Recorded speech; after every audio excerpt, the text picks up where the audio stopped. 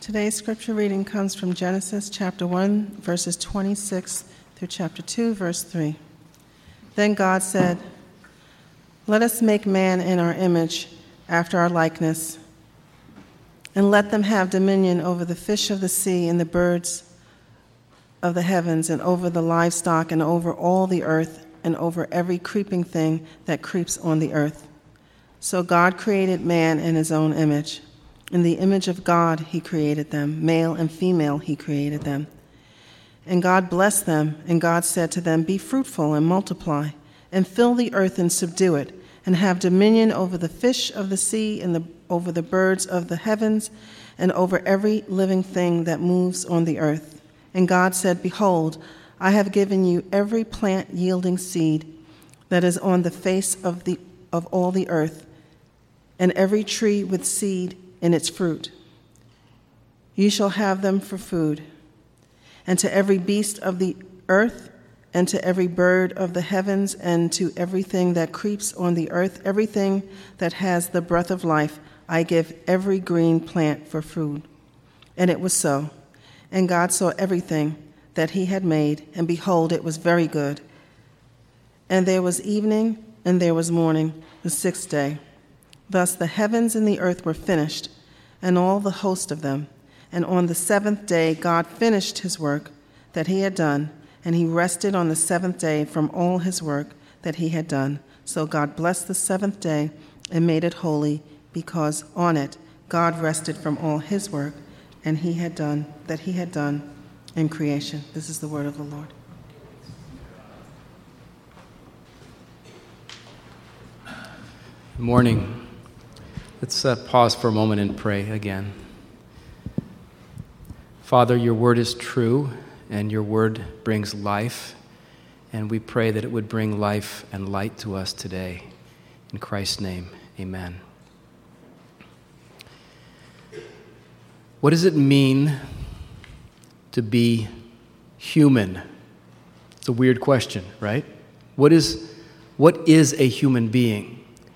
If you were to answer that question in terms of chemical composition, you would say that a human being is 65% oxygen, 19% carbon, 10% hydrogen, and 3% nitrogen, with a few other chemicals added in there. That's what a human is. Now, we all know, even if that's accurate, that doesn't answer the question, right? I mean, think of somebody that you love. He or she is more than just chemicals, right? Certainly we are worth more than that.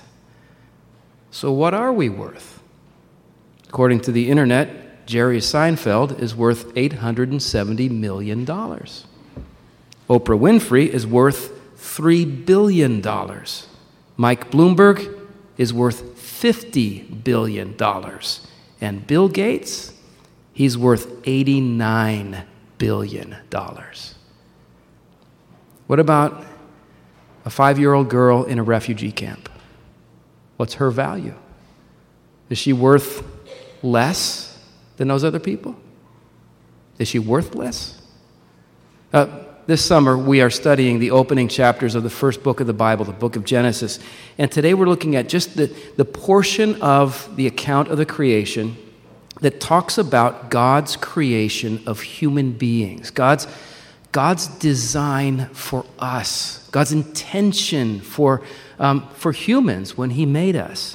And what I'd like to do with the passage that we just heard is I just want to point out three things we learn from this passage about what God created humans to be. And the first thing I'll point out for you is this: God created us for dignity.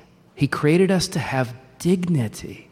Verse 26 of chapter 1 says, "Then God said, 'Let us make man in our image, after our likeness.'" Human beings, the Bible teaches, human beings are created in the image of God. That's an astonishing thing to say. If you were here last week, we read the whole the account of all the 6 days of creation, and you may realize that statement, being created in the image of God, that statement was not made about any other creature. The birds are not created in God's image. The fish are not created in God's image. The animals that run around the world, they're not created in the image of God. Listen, in the Bible, it's only about you, the person sitting next to you, the people you've seen this week. It's only about us. Only humans are said to be created in the image of the Almighty. You might ask, well, what in the world does that mean? People have been asking that question for centuries. No one is exactly sure. In fact, if you read 5 books on this, you'll find 5, 6, 7 different answers. I mean, there's just scholars are not in agreement over what does it mean that we're created in God's image. Some have suggested that this probably refers to the advanced intellectual capacity that humans have. No disrespect to your dog. Those of you who taught her to do tricks, you may probably have a very smart pet. But would you agree with me that humans as a species are just light years beyond any other animal in terms of intelligence? So some have said it has to do with our intellect. Others have thought, no, it has to do with our creativity. We're made by the Creator. We are creative. And you see this, listen, anywhere you go in the world, or looking back in time, any civilization, humans have always created things. They've designed buildings and invented things, and they've written music, and they've composed poetry. Just everywhere you go, humans are creating. So some have wondered, maybe that's what it means. Some have said, maybe being made in the image of God is talking about our capacity for communication. The linguistic, humans have spoken language, and you don't see that anywhere else in the created world. So, is it our intellect? Is it our creativity? Is it our ability to speak? I think it might. Being created in God's image might contain elements of all of these, but I don't think any of them really gets at the heart of it. Here's why I say that. As you know, there are some individuals in this world who are less intelligent than others. Their intelligence is way below average. Some people are not very creative. I don't consider myself very creative. And some people are not very good at speaking. They don't have communicative skills, all right? And yet, do you know this? Those people are still fully created in the image of God, just like anyone else. This came home to me, 20 years ago. My father-in-law, very, very gifted man. He grew up poor. He was uneducated, just completely self-trained, fluent in 2 different languages. And when he was about my age, he had a severe, massive stroke, and immediately, for the rest of his life, lost his ability to speak. He lost all of his English. He had just a few words of Spanish, and yet he still bore God's image. He was still the father and the grandfather that we loved. He was still a human being. So losing these abilities, losing these capacities doesn't erase this just inherent dignity that people have. So what does it mean that we're created in God's image? It's not merely our intellect. I think a hint to the answer to that question is found in verse 28 through 30. If you were here last week, we went through all 6 days of creation in the creation account. And in the account of creation, we see God speaking a lot. God says, let there be light, and there's light. God says, let there be dry land, and there's dry. God is speaking continually. Did you notice that in all the rest of creation, God is speaking about His creation? He's speaking into His creation. He's speaking over His creation. He never speaks to His creation, to His creatures, until He makes human beings. And you see that in verse 28. It says, God blessed them, and God said, to them, be fruitful and multiply and fill the earth. God spoke to them. Verse 29, and God said, behold, I have given you every plant yielding seed. So when God created humans, he didn't just speak about them. He started speaking to them. And I think what this shows us is this is, I think, the heart and soul of what it means that you were created in the image of God. God has given a unique capacity to human beings to have a relationship, a personal relationship with the Creator. Guys, God can speak to us. We can speak to God. Your cat can't do that, right? But you can. And I wonder if this is something that you've ever given much thought to. Your purpose for being here, the reason God made you, you were created to enjoy a personal relationship with the Creator of the universe. Listen, that is far more important than anything else we could ever say about you. More important than how much money you earn, more important than how attractive you are, more important than how successful you appear to the eyes of others. Listen, the Westminster Shorter Catechism says the chief end of man, meaning the primary purpose of any human being, it says is this: to glorify God and enjoy Him forever. You were given that kind of dignity. Nothing else in all creation was given that, but you were created with this capacity to know God. I wonder if you've ever been kind of in a low moment in life and you kind of just feel worthless, unlovable, not doing any good. I've felt that way. Maybe some of you feel that way today. In case that's the way you're feeling this morning, can I just tell you something? Listen to me. You were created by God. You are not an accident. You are not here by chance. You were created by the living God in His image, and He has given you dignity. And your purpose for being here is to know Him. So, what do we learn about humans? God created us to have dignity. All right. Secondly, we learn that God created us to have equality. If you study the writings of different civilizations in the ancient world, for example, they've studied the writings of ancient Mesopotamia. They've studied the hieroglyphics of ancient Egypt, and it's not uncommon in the ancient world to read that the kings, the rulers, bore the image of God. There's an inscription in ancient Mesopotamia. It says that the king bore the image of Bel. Bel was the name of their god. So in the ancient world, kings bore God's image. The Bible says it's not just for kings.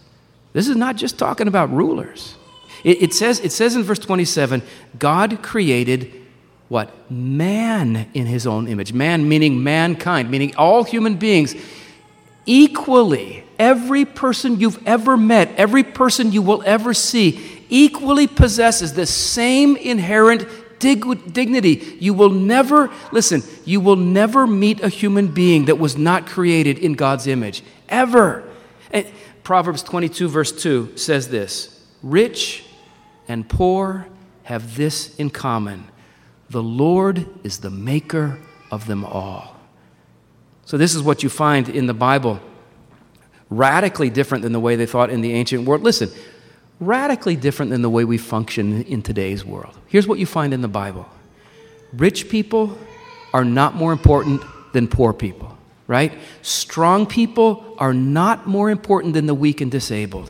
Citizens are not more important than foreigners or immigrants. Professionals are not more important than working class. And women are not less important than men. In the ancient world, when they read verse 28, they would have stopped and scratched their head. It says, so God created man in His own image. In the image of God, He created him. Male and female, He created them. Now, that's been a radical verse at all times. Today it's radical because it just tells us that gender is real. It's not just a social construct. It's not just a personal choice. It's part of the reality with which God has formed us as human beings. He's made us male and female. In the ancient world, it was even more radical because, as you know, in traditional cultures in ancient times, women were just, they weren't second-class citizens. They weren't even citizens. The great philosopher Aristotle, he thought that women were not even of the same nature as men. He thought they were just ontologically inferior in every way. How different what the Bible teaches. It says, no, men, women, male, female, equally important in the eyes of God. And so we find here this sense of equality, being created in God's image. This is for everyone. It's for highborn, lowborn, native-born, foreign-born, the unborn. It's for everyone. And when that grabs that concept of everyone created in the image of God, when that grabs hold of you, it just changes the way you see the world. For example, Martin Luther King said that this biblical concept of the image of God, he called it the imago Dei, which is the Latin phrase for it. He said that concept is what drove him to give his life working for justice, civil rights. This is something that Martin Luther King wrote. He said, the founding fathers were really influenced by the Bible. The whole concept of the imago Dei, the image of God, is the idea that all people have something within them that God injected. Every person has a capacity to have fellowship with God, and this gives them uniqueness. There are no gradations in the image of God. Every person from a treble white to a bass black is significant on God's keyboard, precisely because everyone is made in the image of God. He wrote, one day we will learn that. One day we will know that God made us to live together as brothers and to respect the dignity and worth of every person. This is why we must fight segregation. So it's this concept, really the biblical concept of God creating us in His image, that has been the driving force behind the work for human rights in the history of the world. And to this day, this is the reason why you will find Christians dedicating their life to ending sex trafficking, or Christians who give up everything to help refugees find new homes, or Christians who give their time serving the poor, Christians who speak out against abortion. The reason you find Christians doing these things is not because they're goody two-shoes, they're better than anyone. It's that they're gripped with this biblical description of equality, that we are all made in God's image. So here's a question to discuss over lunch today, if you run out of things to talk about, all right? How would your week be different if you could somehow go through this coming week and be reminded every time you see anyone, he or she was created in the image of God? I think I might push a little bit less aggressively to get onto the subway. Maybe a little bit more respect, right? Just how would life change if we just said, everyone I see, I don't care where they're from, I don't care who they are equally important to God. So, what does it mean to be human? God created us to have dignity. God created us to have equality. One final thought. God created us to have responsibility. Let me read again for you, verse 28. It says, God blessed them, and God said to them, be fruitful and multiply and fill the earth and subdue it and have dominion over the fish of the sea, over the birds of the heavens, and over every living thing that moves on the earth. So that verse there is a command that was given by God to human beings, telling us that we are to care for the world that He created. When it says have dominion over the world, that doesn't mean go out and destroy the world, right? It also doesn't mean just leave the world untouched. God, the commandment was for us to care for the world, to cultivate it, to develop it in really loving, thoughtful ways. And if we had time, you could have a whole sermon right now talking about our responsibility to care for the world. We don't have time for that, all right? So, the point I want to make to you, however, is that this was a command It wasn't like a suggestion. Like God said, if you feel like it, be fruitful, multiply, take care of it. If you don't have anything else to do, just a thought. No, this is not a suggestion. This is a command from God. God says to the first human beings, he says, do this. And so that thought kind of rattled me this week. Listen, in the Bible, the very first words human ears ever heard were the words of God commanding them to do something. And we might say, well, who is this guy telling us what to do? Well, I'll tell you who this guy is. He's the Creator. He's the everlasting, eternal one. He is the Creator. We are His creation, right? We exist in God in a relationship in which He made us, and we have a responsibility, you could even say an obligation, to do what He says. A responsibility. We're created with this responsibility to obey Him. Now, I know it's a very basic thought, but if you don't understand that concept, you have an obligation. We have an obligation to obey the Creator. If you don't understand that, you'll really never understand anything else in the Bible, because the whole Bible is based on that premise, the whole unfolding of the history of redemption. See, according to the Bible, we are not autonomous beings. We don't exist on our own. We only ever exist as creatures who've been created by God. Therefore, God has the right to set limits. God has the right to establish boundaries for us. God has the right to tell us what is right and to define what is wrong. We can't just make up our own rules. And also, listen, God has the right to judge us, to judge every human being based on our response to the commands He's given us. In fact, the Bible says He will judge every human being based on our response to the commands He's given us. Here are some words. The very end of Ecclesiastes, a book in the Old Testament, says this: "Now all has been heard. Here is the conclusion of the matter. Fear God and keep His commandments, for this is the duty of all humankind. For God will bring every deed into judgment, including every hidden thing, whether it's good or evil." So Scripture would say, listen, whether we read the Bible or not, whether we go to church or not, whether we even believe there's a God or not, He created you. He formed you. You have a responsibility to obey Him. Now, would you agree with me? If that's true, we have a problem. Right? I mean, we have a problem. I'm sure you know that human beings, we don't have a very good track record, do we, when it comes to obeying the Creator? Ecclesiastes 7 says, God created humankind upright, but they've gone in the search of many schemes. We've schemed against God. We've invented ways to disobey Him. And here's the reality. This is not just a collective problem for the human race in general, right? This is a personal problem for me, for you. God created us out of all creation. He created us and us alone with this dignity of being able to have a relationship with Him, this responsibility of obeying Him. And what have we done? We've turned our backs on Him. We've rejected Him. We've done things our own way. And here's what the Bible says: because of that, we will be judged. Now, that's not an easy thought, is it? Maybe you're not sure you're ready to embrace that thought, that God has the right to judge us.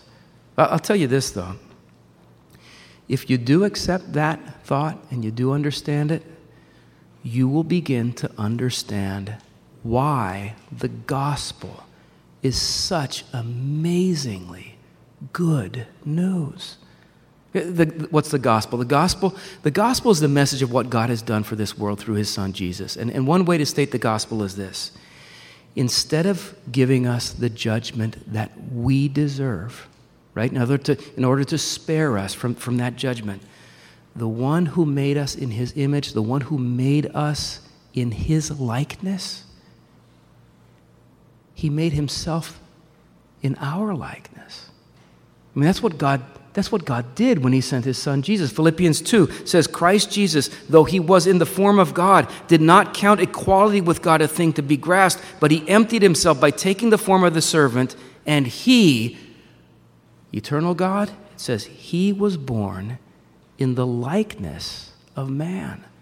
So the one who made us in his likeness, when we turned our backs on him and we merited his judgment, the one who made us in his likeness, he made himself in our likeness so that he could come and listen, if you will trust in him, so he could come and take the punishment you deserve. That word likeness appears again in the book of Romans, chapter 8. I'll read these words for you. It's quite a mouthful. I don't think that we can unpack all of it, but it says this: by sending his own son in the likeness, there's that word again, by sending his own son in the likeness of sinful flesh, and for sin, God condemned sin in the flesh in order that the righteous requirement of the law might be fulfilled in us who walk not according to the flesh, but according to the Spirit. There's a lot there, right? Basically what this says is that we rebelled against the one who made us in his likeness. And so he made himself in our likeness. And he came in the person of his son, and he took the punishment deserved by anyone and everyone who will trust in him. And if we trust in him, God says, all the requirements of the law you've broken, it's been fulfilled. And we are restored to a relationship with him. So to close, just a question. Have you trusted the one who came to rescue you? You say, well, I have a lot of problems in my life. I still do things wrong. I'm not asking you about that. Of course you do things wrong. We all do. But have you acknowledged that to God and just said, I am one of those people who have rebelled against you. I deserve your anger, but I believe this gospel message that you came in my likeness, in human flesh, to take my place and die for me. If you've trusted him, listen, hold your head high. Rejoice in God. Your sins are forgiven. You are loved with an undying love. And if you've never trusted in him, today could be the day. Wouldn't that be something? For the first time in your life, you begin to trust Jesus and know the fullness of his love for you. I pray that you will. Would you pray with me? God, please help us this coming week. Each of us will encounter lots of different people. Some of them will annoy us. Some of them will anger us. Give us grace to look on everyone we see as precious to you, created in your image. Give us grace to trust that Jesus came to die for people just like them, just like us. And give us joy. And we ask this in Christ's name. Amen.